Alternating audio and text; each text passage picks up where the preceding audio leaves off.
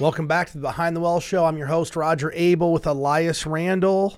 Second week of January here. How we doing, Elias? I'm doing good. Really good. We're getting the year started. So I know we talked a little bit about it last week, but I think we've both been watching the new Bernie Madoff documentary on Netflix, and I just had a couple thoughts about that. So I've been through at least enough of it to see there's a guy who goes through all of the returns, looks at the trades, figures out their win rate on trades and all that. Have you seen that yet?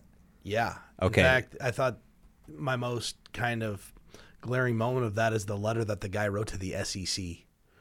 Yes, that was interesting, and we can get into that too. But one thing I wanted to point out was everyone involved in this was somehow in the financial services business.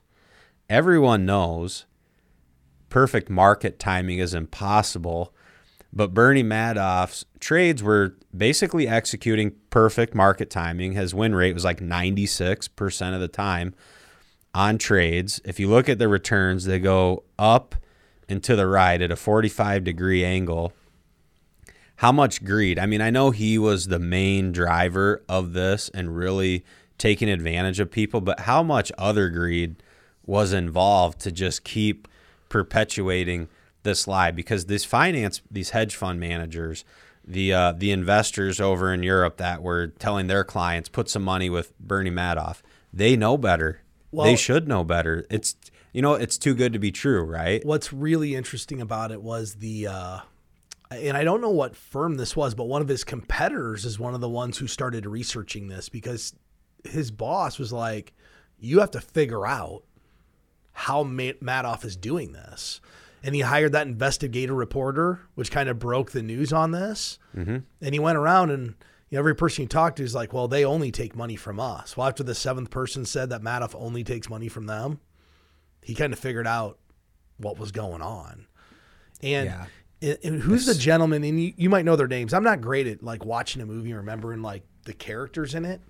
Who is the guy who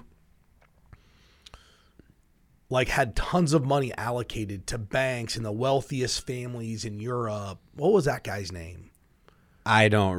You know who I'm talking about? Yes, I don't recall his name, but they refer to him as an investor. So to me, he's like a financial advisor in Europe, and he's helping the richest families there connect them to mutual funds. And they asked him a hedge question funds and things, and said, "What happens if Madoff goes down?" He said, "I'm a dead man." Yeah.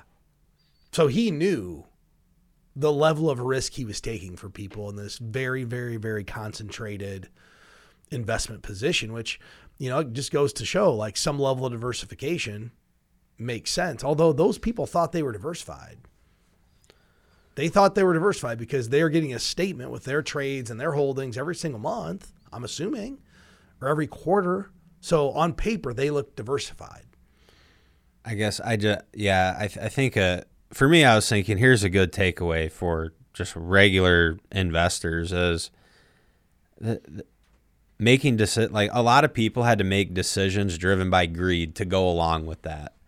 I mean, I feel like at some level, okay, if you invested money somewhere and you thought the returns were too good to be true, like what would you rather do? Just cover your eyes and hope it's not a lie?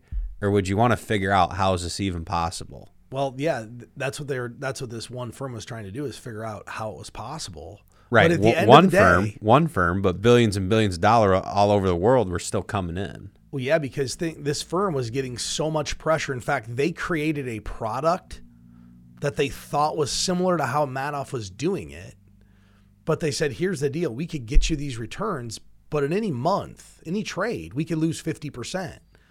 And every single person that they went to, large institution, they said, no, we're going to stick with Bernie. He doesn't lose money. It's safe. I mean, you think about that. They're not going to unsophisticated investor who retired from a job that they worked at for 30 years and doesn't understand the markets.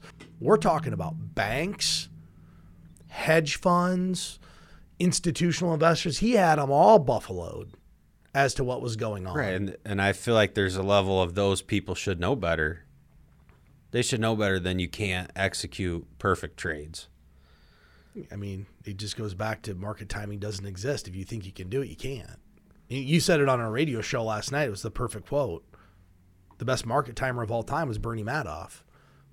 But he was doing the books after the day closed. Yeah, they were had working a all night crew. long to create the trades that could have happened, but didn't really ever happen.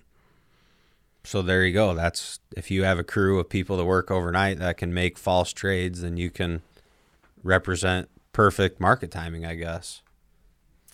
Well, with that said, let's get into the actual outline that we have today. And I was, we get information from companies and they send us over charts all the time. And I don't read a lot of them, but this one kind of caught my eye and it was titled The 30 Reasons Not to Invest in the Last 30 Years. And it basically goes back to January 4th, 1993, gives us the value of the Dow Jones Industrial, S&P 500, and NASDAQ. In 1993, the Dow Jones was 3,300 points. The S&P was 435. And as we go through this chart, we realize that every single year for the last 30 years, there's been an event or a drawdown in the stock market that could potentially give you pause as to why you shouldn't invest. And we talk a lot about having a media filter and tuning out the noise, and this is why. We can go back to some of these, but you brought up one on the radio last night, Y2K. In 1999, we were concerned about Y2K, and the stock market had a 12% drawdown during that year because we weren't sure what was going to happen. Was everything going to roll back to 1900? Yeah, and people, so I guess in 1999, I was 11 years old, so my memory of it is people thought that when the date changes on all these computers, the computers won't be able to handle going back to 1900, like causes massive glitch and all the systems. And I just think that's really ironic when you think about technology now. And, I've heard there are conspiracies and things, but nowadays you hear people talk about, well, we're worried about artificial intelligence taking over aspects of our life, or even self-driving cars. So we've gone from, we think computers can't handle changing the year if it ends up popping up 1900 to robots are going to be driving our vehicles. It's funny you said robots, and I'm not trying to get off the outline, but I had a conversation with an individual who I'd considered knowledgeable on. He's in the logistical transportation industry, and he's knowledgeable on, EV cars and self-autonomous cars and things of that nature. I just don't think we're going to have self-driving cars. And I'm going to tell you why. I was driving home the other night. I was down with my friend Brad in southern Iowa, and it started to snow. There were 0 lines on the road because the snow covered them up. If we had an autonomous car, how do you drive? How does it know where to go? And I had this discussion with him, and he's in the trucking industry, transportation. And he said, oh, no, it's going to happen. I said, well, yeah, it can maybe happen like Arizona and these southern belt states where they don't get that kind of weather. But I've been on the road before when there's rain on it, and it's hard to see the lines. And I said to him, I don't think the autonomous vehicle is going to happen until we've actually number one, GPS technology probably has to get even better. And then we have to GPS every single road in this entire U.S. to make that an impactful way to drive a car. Yeah, right. There'd have to be some sort of system so the vehicle can locate itself and know where to go without the lines on the road. Without using the paint to identify where it is. Yeah, I think people think that, one time he told me we're 5 years away, and I had lunch with him yesterday. I said, no, we're not 5 years away. We're 20. And we started talking about other things like decentralized finance and just things of the future, because he thinks, decentralized finance and, eliminating the middleman of banks, that's coming sooner rather than later. I'm like, we're 20 years away, minimum, from it becoming mainstream, because everybody that's 45 years old and older, we still want to have a relationship with the banker. And I gave him this scenario. I bought a piece of real estate, and I make my payment electronically online with my bank. Well, I made a payment, and it just reflected principal only. When I made the payment, it didn't reflect principal and interest. It just was principal. So I called my private banker and said, hey, what's going on? Oh, I don't know. Let me check into it. 10 minutes later, I had a DocuSign to fix it and got it set up on automatic payments. And I started thinking, well, if I was just using an online service, how much time would it have taken me to figure that out? 2 hours? It would have been frustrating. I know that. It would have been frustrating. It would not have been a productive 2 hours. We're not even close to that becoming mainstream. And I think was I talking to you about this on the phone? Yeah. We talked about it the other day. So when I was driving back from this meeting, actually. Yeah, I'm probably more anti decentralized finance and cutting out middlemen. I don't see how that's ever going to be how people do business. Most people don't care about the middleman. Right. And if you think of even our business is a great example. You think about all of the platforms that are available, like through robo-advising, you can go answer some questions. It's going to give you what it says is the good portfolio for you, and then you're going to invest into it. And people ultimately, I've talked to a lot of people that like start investing that way, but they don't like it because there's no one there to bring any insight into what they're doing or to talk about the markets or help them feel like, okay, this person makes me feel confident in this. And so you think about a bank, like when are people really going to be able to underwrite their own mortgage and handle all the stuff that the bank does for them? They're not going to want to. The reason I think it's 20 years down the road before it's really, really mainstream. I'm not saying we're not going to have some of it, but where it's, adopted by the largest percentage of the population is 20 plus years, because think about how somebody who's in their 40s engages versus someone in their 20s. That person in their 20s is significantly more comfortable utilizing online technology and resources than even myself. That person who's 25, they grew up with Robinhood, doing it myself. I've done this. I'm using SoFi and all these other companies that are all, direct to consumer technology companies where I'm just not comfortable with that. And the other thing is, I don't know, maybe it's just human nature that humans want to be able to blame somebody. And if you do it all yourself, the only person you can blame is yourself. And who wants to work through a 2-hour problem that could take 15 minutes if you had a middleman? The middleman really is the convenience fee. That's what the middleman is the convenience fee. I'm happy to pay my private banker, whoever I've got, through my deposits or the loans I do with that bank. I'll pay a little bit more. In fact, when I take out, I bought some real estate, I didn't go shopping for rates. I went to the place that was going to take care of me. And the thought that the lowest rate and the cheapest product is always the best, it might be okay, but what you're signing up for when you do something like that, you want to work direct with an internet company. You're signing up for no service. And we've heard my no service story. I'll tell you the no service story again. This is probably 7 years ago. My dad buying a car, and he's very, very frugal. Like, he's shopping it. So we went to a local dealership in Cedar Rapids, found the car he wanted, got him to come down on their price. Okay? Well, then he got online, found the same car in Dubuque. And it was an internet-only special. So he went back into the car dealership where he negotiated the original car purchase here in town and said, well, I can get this price. And, put the heat on him to match it. And eventually they matched the price. So my dad felt really good. Like, man, got this car. We were driving up fishing to Guttenberg one day. And it was, man, this place won't call me back. I go, well, tell me what happened. He goes, well, I bought this car from them. They just won't call me back. I said, but tell me about like the purchase of the car. Well, I got him down the price through an internet special. I'm like, well, Dad, they fired you. You signed up for no service because you wanted the lowest price. He goes, well, they sold to me. I'm like, yeah, but they don't have to service you. So it gets better. They go buy a new camper the next year.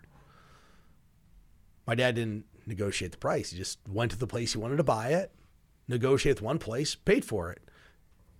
He got invited to their Christmas party and all these different events. I'm like, yeah, you signed up for service. You didn't go for the lowest price. Lowest price usually is going to mean no service. If you think about a robo-advisor, guess what that is? Self-service. And here's what's unique about robo-advisors. They were all the craze like 5 years ago. I remember being at a conference in Chicago, probably 2016-ish, and everybody was high on robo-advisors. What's happened to most robo-advisors today?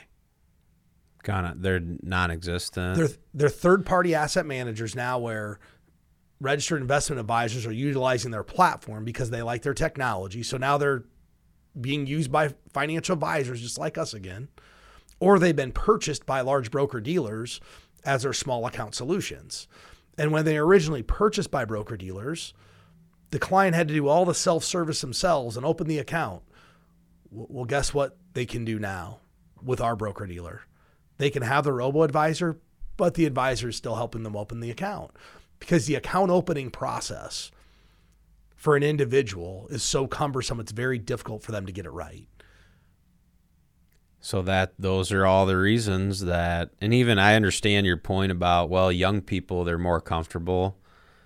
But, and if there's any young investors listening, which I'm sure there are, just because you can do some things for yourself doesn't mean you should try to take on every task for yourself. And like, even as, okay, so let's assume decentralized finance evolves to the point where, oh, now you can do your own loan and do all this stuff. Don't be surprised if you do it wrong, because you're paying for convenience. You're also paying for expertise and that it's done correctly the first time. And guess what happens if it's done wrong?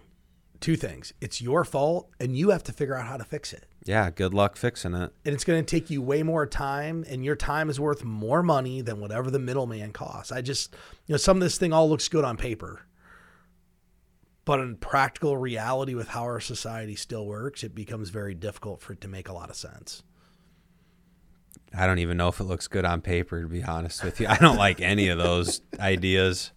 I guess it might just be I'm biased because of our business, but I don't care for any self-service model business. Like, I personally don't want to do any of that. Well, I want to do the things I'm good at and spend time doing things I enjoy. Okay, here's one thing I've adopted. I have adopted self-checkout at the grocery store, but it's just because it's faster. It's a better use of my time. Yeah. It took me a while to learn how to do it, but I do it now. I do self-service because I get to bag the groceries how I actually want to bag them. That's another benefit. When I get my apples, I tie the top, so when I put them in the back seat, they don't roll everywhere in the car. And I put that's why I do self-service, and it's quite relaxing. The only thing about self-service, it's not self-service. Because inevitably, one or two times while you're there, someone's got to come help you. And if that person didn't come help you with their little car to unlock the system, how long would it take you to figure it out? So it's still not self-service. But that's actually a good analogy. I like that analogy a lot. Yeah. So anyway, that's been so with crypto, decentralized finance, all that stuff. I think the number one thing I disagree with the most is that the whole thought that, well, it's going to eliminate the middlemen of finance, insurance, banking. I disagree. And here's another thing I disagree with. So like the big investment banks in the country, like, do you really think the clients that they work with, like Goldman Sachs and Morgan Stanley, all these huge investment banks, you really think their clients want to do stuff for themselves? No. So there's ultimately going to be a small market for it of people that think they're saving money, but that's going to be it. You summed it up when I was I remember our conversation. I was coming down the interstate when we were talking about this, and you summed up best. You said the people that want this are the people with no money. Right, because they think they're getting a deal somehow, or they're saving, or someone's not making commission on me or something like that. Go interview the most successful person that you know financially and ask them who's involved in their financial life. Multiple people. It's not them. They're not doing it themselves. They've got a CPA. Yep. They have a financial advisor. They have a banker. They might have a mortgage lender. They've got an attorney. And most of this stuff, they're literally delegating to them. And you know why they're doing it? Because their capacity is better spent on their core competency, which is probably their business or their craft that they're doing. They don't have time to do that part of it. I'm a financial advisor. I would never do my own banking. And I you delegated probably someone could at the bank. if you wanted to wrap your mind I around can that and do easily it all do for it. yourself. You could do it for yourself. The problem is I don't want to go figure it out. I'd just rather utilize the third party and let me do what I'm really good at, which is helping clients build financial plans, manage portfolios. Every, brain cell that I use on something else is just capacity that I'm actually wasting. Elias, one thing that we've been getting questions about, and I think people, based on news, media that's happening in the financial world, people are concerned about the economy in 2023. And I think part of it's this buildup that we have had talk of a recession for, I would say, the better part of 9 months. That, hey, we're going to have a recession. It's coming. And what we're starting to see are some of the cracks. And what I mean by that is we're hearing of layoffs at multiple different places. Are they widespread yet? No, but it always kind of starts at the top and trickles down. And one of the questions we've got is, how do I balance what I'm saving for retirement versus my emergency fund? And I think the emergency fund came forward for a lot of people during COVID, because if they lost their job or they were in the service industry where they said, hey, don't come to work for 6 weeks or 2 months or whatever it was, those people were nervous.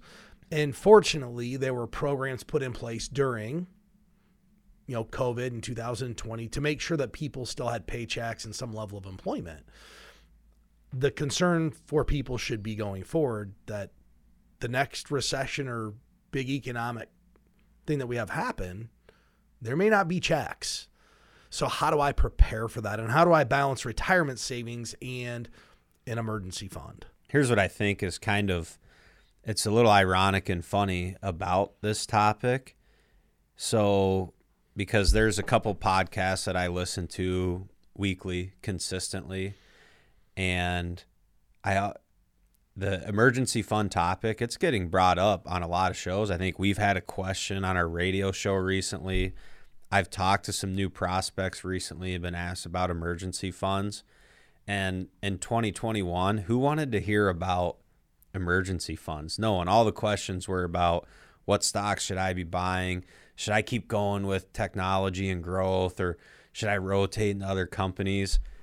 And to me, it's just kind of funny how when things get difficult, and it's almost like everyone's kind of realizing sometimes just understanding the basics and executing those is a really good starting place.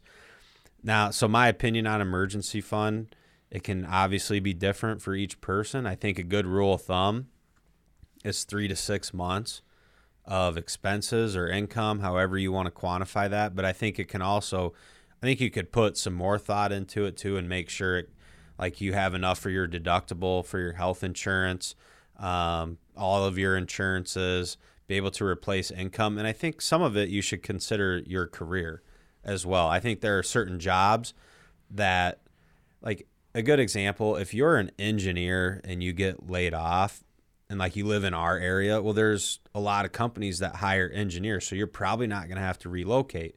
But if you have a specialized job that there's not very many of those in your market, I think you could make a good argument that your emergency fund needs to be bigger, because you may have to move somewhere if you lose your job. So those are also considerations. This is one of the questions I always get is it expenses or is it income?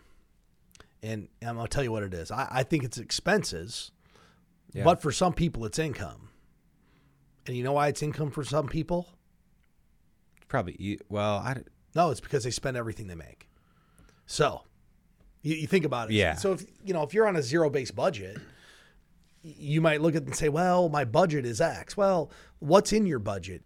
Is that all truly expenses, or is there discretionary in there? Is there, hey, I have $400 a month to go out to eat, and I have $800 a month into a Roth IRA for me and my spouse? What is in it? So it's expenses unless all of your expenses are your entire paycheck. So, Elias, one of the things I think people want to be conscious of is, get 3 to 6 months in there. One thing, though, to think about is a lot of people who've had a fully funded emergency account, they might not be paying attention to how much their cost of living's actually increased due to inflation in the last 2 or 3 years.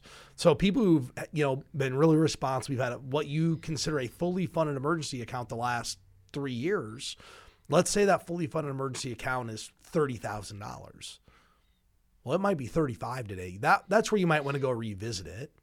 Make sure we max that out, get it to where it needs to be, and then, obviously move on to your company retirement plans where you're getting a match, getting all the money you're legally entitled to get from your employer. And that's how I try to balance it. So are you saying adjust your emergency fund for inflation? I stole it from Jonas. I think that's a great idea. I think if Nobody's you're adjusting your emergency fund with inflation, that's a prudent thing to do for your financial situation. There is nobody thinking, I need to adjust my emergency fund because inflation's been 8% the last year and 5% the year before. That's 13. So if you had 30 grand, you should have 34.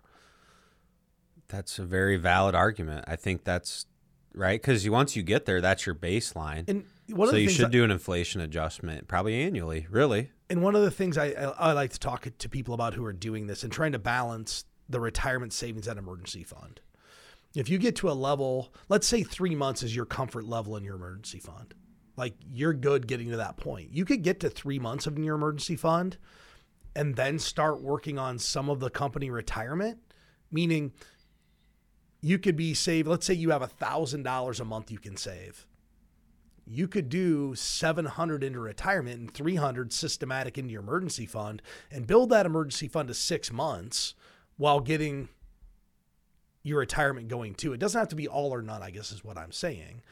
Like, I still put money into my emergency fund on a systematic basis. Like, every month I have money that just goes into that area. Actually, I do it weekly. Every week I have money that goes into that account. If it gets too much money in the account, guess what I can do? You can sweep it to your investment account, or I've just had it set up on a weekly systematic plan for so long. There's no reason to quit. I'm used to the money coming out. I get over my threshold, then I sweep it or use something else with it. So I think that's just good going into what many are considering 23 could be a challenging year. We could see more layoffs. We see that's happening. Just go revisit how to, make sure you have the emergency fund. Don't forget about your retirement accounts.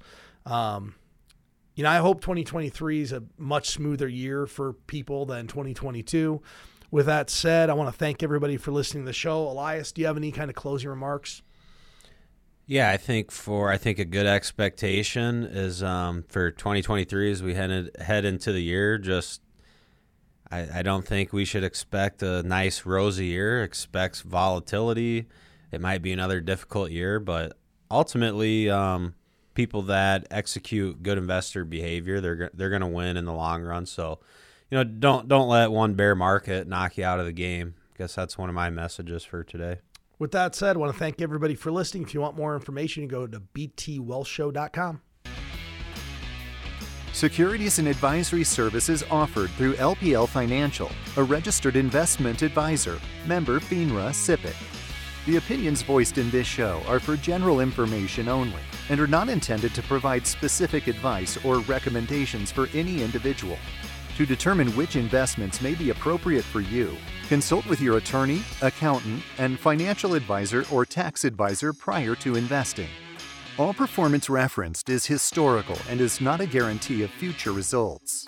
All indices are unmanaged and cannot be invested into directly. Premier Investments of Iowa Incorporated and LPL Financial do not provide tax advice. Please consult your tax professional.